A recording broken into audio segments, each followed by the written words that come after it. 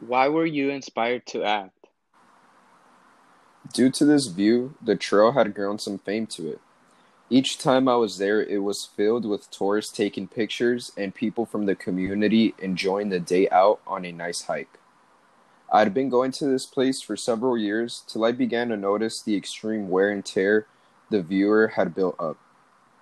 The concrete fences and tables were decaying, and they were heavily filled with graffiti.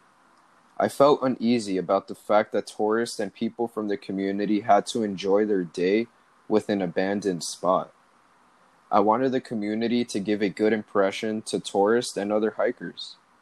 I took it as a challenge and began to prepare a community project for this place.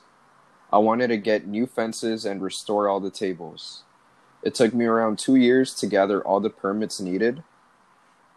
Most of this time was spent dealing with the city and emailing them back and forth.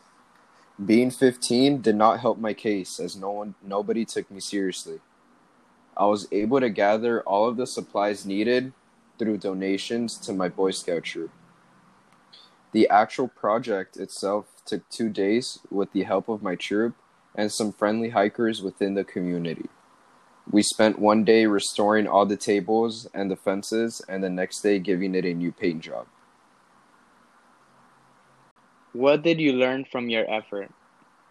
As I was supervising the project getting completed, I felt a surge of freedom. I knew what I was doing was long overdue.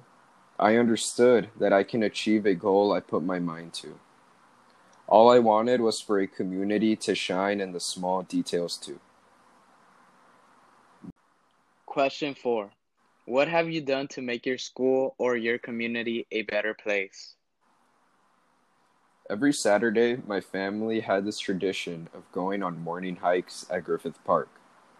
We tend to mix up the trails, but our favorite trail to take was the Charlie Turner Trail, which leads you to the top of Mount Hollywood, where Captain's Roost is. At Captain's Roost, there is a small place with fences and tables where you can look off into the view of Los Angeles at 1,625 feet above sea level.